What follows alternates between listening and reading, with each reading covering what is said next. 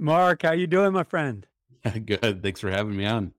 Hey, I'm thrilled. I keep saying I'm super excited, but I mean it every single time I say it. Particularly with you because of the work that you have done. You've been in the space for many years now, and you have done some innovative work. And you went over from UHG United Healthcare Group to MZ. If you would, please introduce yourself and what you do there at MZ and what we're going to be talking about today. Yeah, happy to. Well, yeah, just been super privileged to be a part of PAFAO and getting to know you, Al, and the team. And yeah, a little bit about my background. So yeah, Mark Hansen. I help on our product side here at MC Burning Glass. Do a lot of strategy work and skills work, and so wear many hats. But previously, I was able to use this wonderful data that we have, all this rich labor market information, and was applying it at United Health Group, like you mentioned. So helped on their people analytics team for 5 years and was able to do tons of fun projects and got really ingrained in everything from diversity and inclusion reporting to talent acquisition work and all the reporting needs and strategy that goes around that to site selection to workforce planning. So we touched a little bit of everything during my time there. And so it's been fun to be on the other side of seeing how the sausage is made on the data side and how we can provide insights to others and some of the cool innovative people that we get to work with to come up with new products and new solutions to help out. So yeah, been fun to be in the industry and get to know people and really just work hand in hand with our customers to solve their all the issues that are popping up, especially in this crazy talent market that we have right now. Well, it's gonna be crazy probably for the foreseeable future, right? I mean, in some cases, there's a gross undersupply of talent. In other cases, there's an abundance of talent, and how that affects workforce planning, how it affects business continuity, and how work gets done. All that is in play, and if organizations aren't bringing this data to the fore to the discussion, then they're incurring, at least in my view, too much risk, unnecessary risk. So not that I'm selling you, but like the whole space of talent intelligence, which is what we're going to talk about today, and how it can and arguably should be used to inform whether you build, buy, borrow, and all that. But before we get to that discussion, will you share what happened with MZ and Burning Glass and where you all are now? Because I know many are curious, particularly as this talent intelligence space grows and expands. New players are coming in, and all of a sudden, you're making a lot of noise in a good way. So, can you share what happened there? Absolutely, yeah. So when we came through the pandemic, we were very fortunate to be a growing company still, and as different investors were reaching out, this a wonderful merger opportunity came available. And Burning Glass, we had competed with them for 20 years, and so we were our names were synonymous in most conversations. We were always considered, and so we always had just a strong positive view of them. And when we had the opportunity to come together through the private equity company that owns us both, it was a wonderful match. And so we were able to take a lot of the wonderful work that they were doing, match it up with the work that we were doing, and it really was a really nice synergy between some of the modeling that they had, some of the libraries that we had.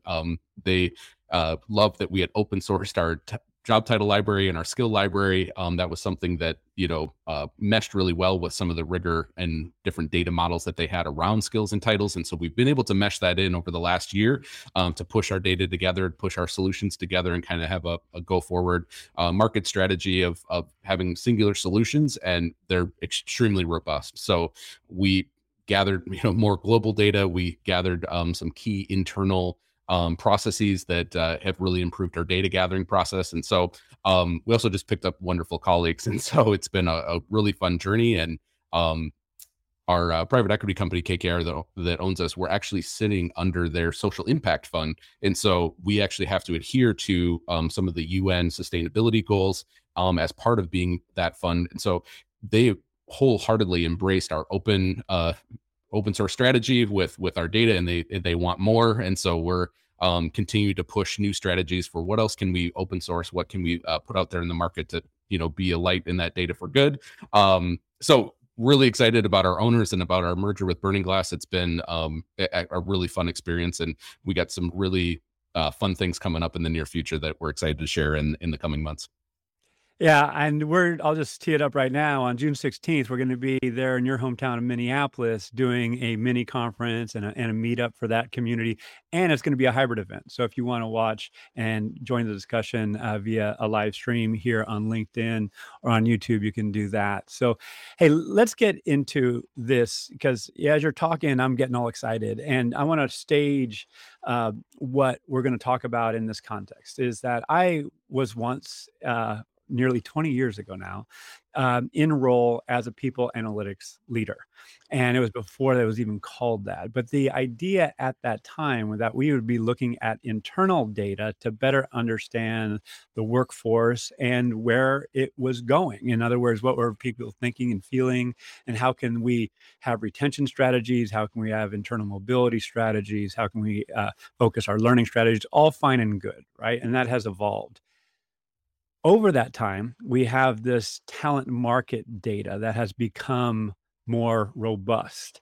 And it helps not only shed light on how we can and should be recruiting and where our location strategies should be, considering where we should go and recruit and build offices and all that stuff.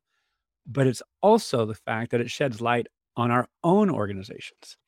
And so, arguably, and this is something that I advocate, people analytics and talent intelligence, if not the same, it's just an expansion of one or the other into a cohesive view of what's happening in your organization relative to the greater talent market. So, with that as a staging, how do you advocate your solutions be used within organizations and by who? It's a wide variety, and I think as you've hit the nail on the head with, it used to be this like HR analytics function that was usually off the side of someone's desk, and now it's becoming such a central part to the talent discussion because we've experienced things like talent shortages and recruiting gets a lot harder. So all of a sudden, talent acquisition is in the mix of saying we got to understand our markets better. And then we have folks like workforce planning say, well, we're about to open a new location. Where do we need to find these people? Is this location sustainable? And then real estate strategy gets involved, and the list goes on and on. And then you start to look at, well, we can't just always hire externally. It gets really expensive for certain roles. It's not always, cost effective to hire externally. Now you have a talent management org getting involved to say, what is our internal mobility strategy? What is our internal talent pipeline look like? Do we have the right succession plans in place? Do we have, good development programs to retain the right folks and, strategically move them throughout the org as, to keep them here and keep them interested in our company.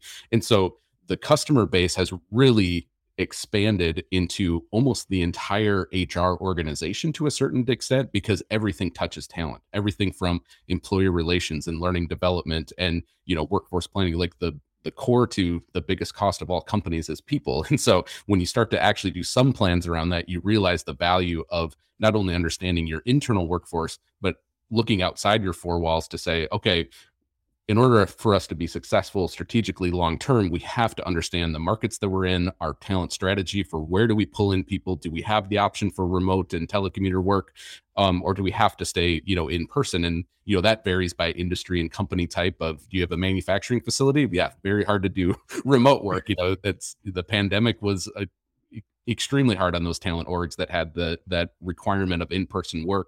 A little bit easier for some of the software companies, but as we've seen with the talent shortages, the cost for data scientists and software engineers is skyrocketing because there is limited supply and huge demand from all these wonderful startups that are popping up. So the talent struggles are not getting easier to any stretch of the means, and more groups are having to come together to solve the holistic talent problem. Well, I certainly agree. And I also want to ask pointedly, where do you think we are in being a data geek, on a 10-point scale? Where are we kind of in general terms on a maturity curve, if you will, in terms of, hey, organizations, most large organizations in particular, but this applies to small and medium-sized organizations as well. Where do you think we are in terms of where we're going to be relative to 5 years down the road in the utilization of this type of insight for the purposes that you just described? Do you think we're early, or pretty mature? I think we're very early. I mean, I'd say the big orgs are probably maybe a 4 or 5. The smaller and mediums are maybe a 2 or a 3. They're just starting that journey. The wonderful thing about this innovation is there's amazing platform and solutions out there that are popping up that, AI is really helping this, but I don't think that's quite mature enough yet. All of those models are getting better, and the access to data is getting better, and how things interact and plug in, to interface with one another. That there needs to be a lot of improvement in the space. So I think we're still really early on, and as technology develops and as these solutions develop and come together to integrate more effectively, I think we're going to see the ease of seeing this data, gathering this data, making decisions from the data, and just pulling the right insights is going to become easier and easier over the next 5 years. But it's still a pretty arduous process to put together proper insights. And so you've seen some of the big orgs invest heavily.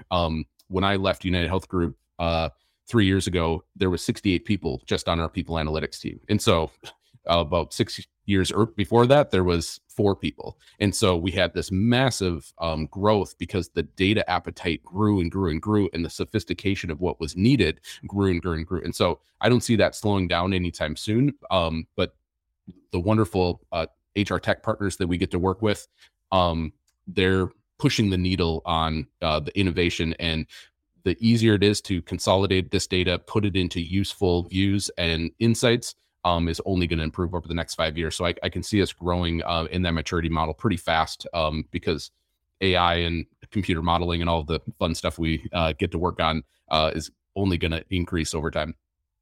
Well, yeah, I want to highlight a couple things, and I know we're going to talk about skills and skills-based workforce planning, and but when we talk about build, buy, borrow, those constructs, which we'll also talk about from an organizational perspective, it also applies to leaders, CHROs, and others who are building a people analytics capability.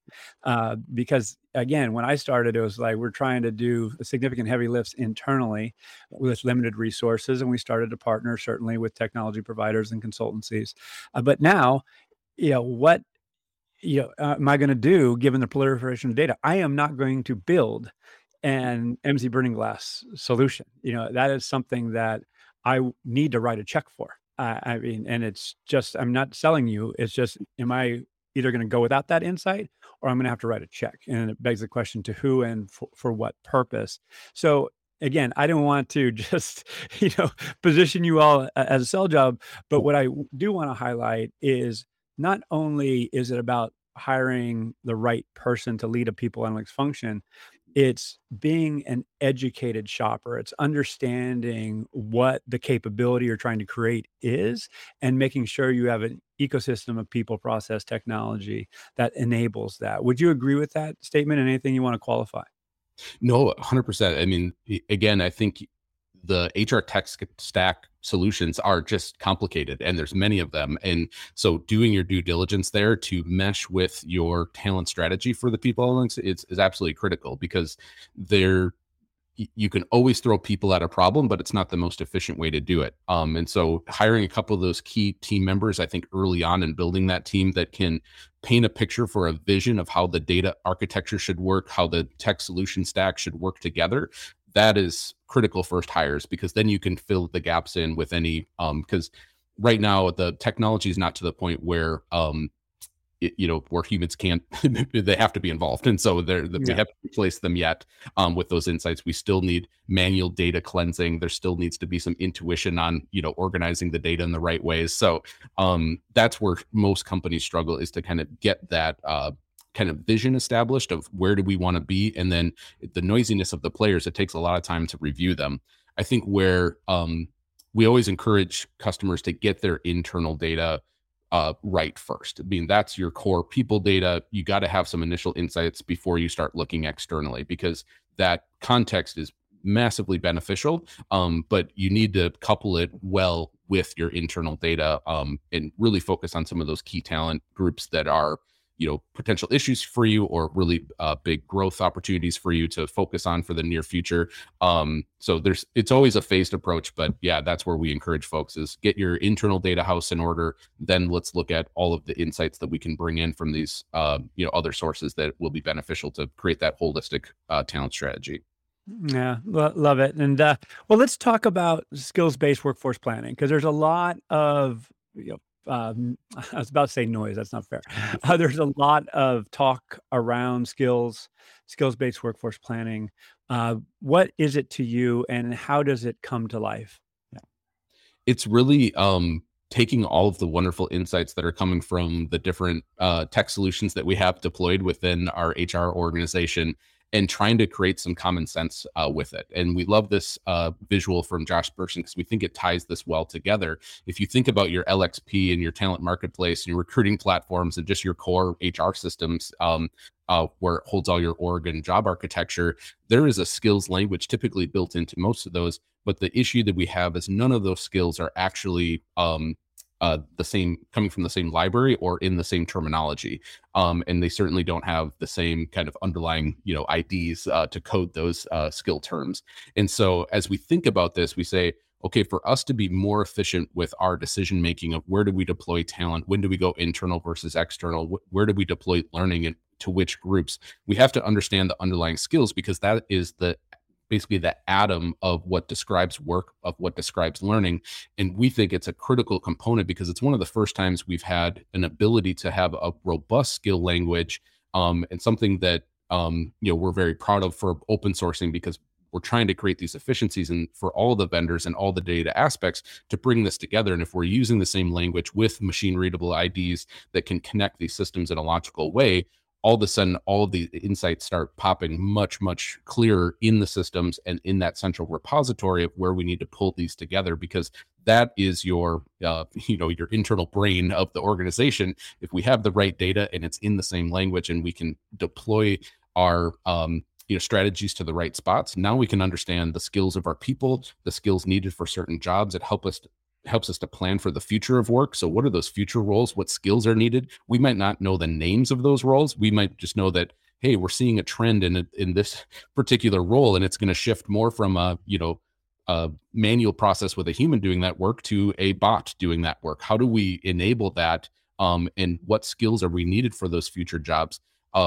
Having it in a core language unlocks all of that. And then we can start to deploy early learning based on those skills and where those roles sit. We can start to look at, folks that could be a potential risk of leaving our org. How do we have proper interventions, whether it's learning interventions or development interventions or mobility interventions to help engage them and keep them there? And skills just sheds a light on that. We used to have complicated crosswalks, or we were going with our gut instinct.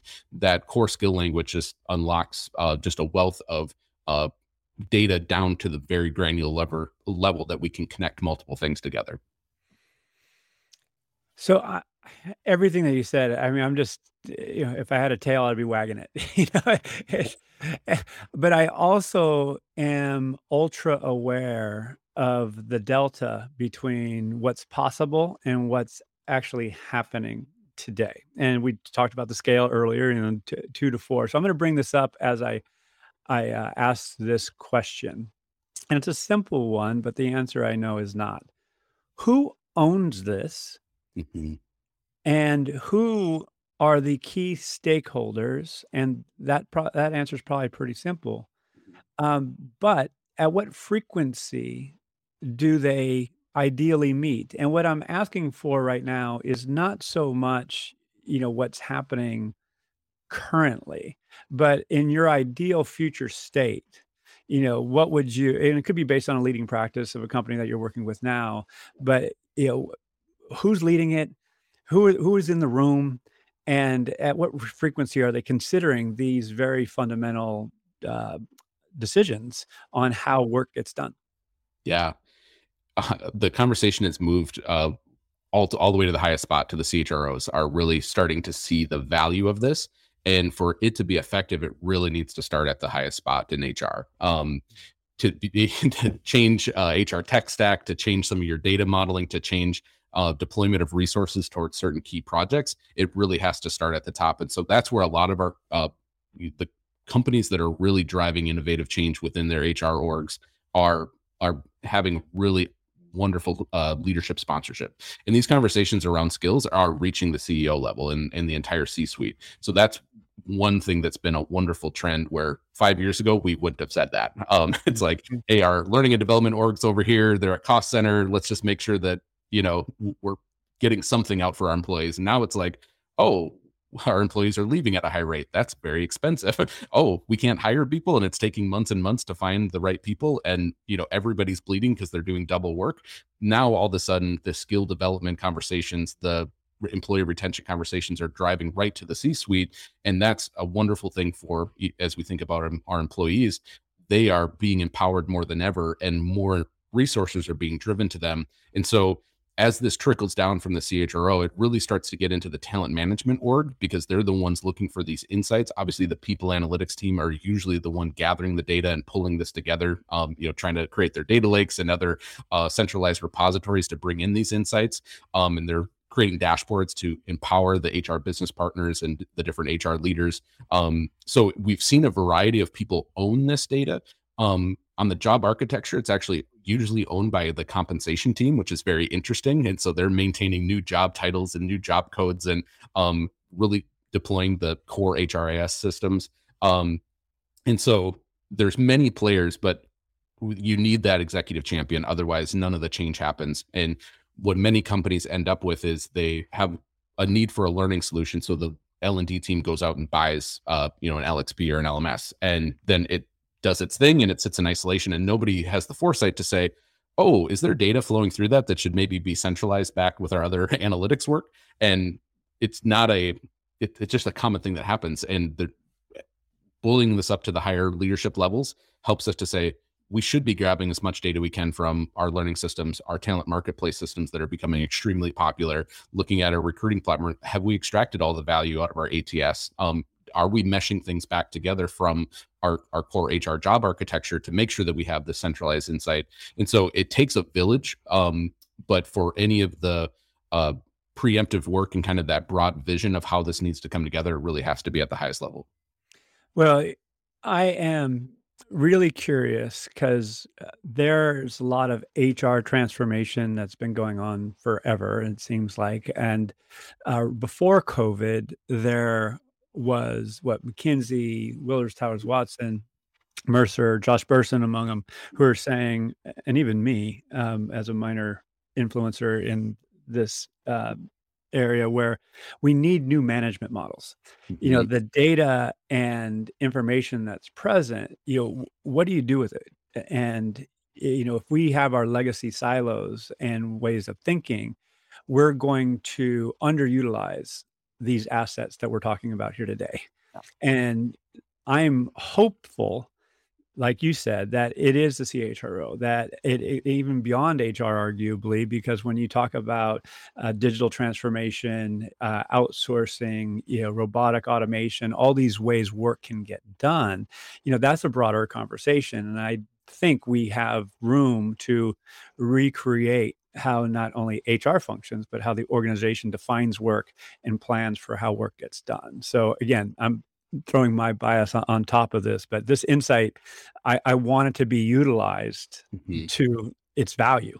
And right Yes. now, I think it's grossly underutilized. That's my bias. So I mentioned build, buy, borrow, and all that. And if you want to bring up that slide, I don't want to force you to. You don't have to. But there's so many B's now. Too many, but it's fun. Can you mind speaking to this real quick? Yeah, absolutely. And I think the reason we went a little bit more broad with the because the build by borrow strategy is only part of the story.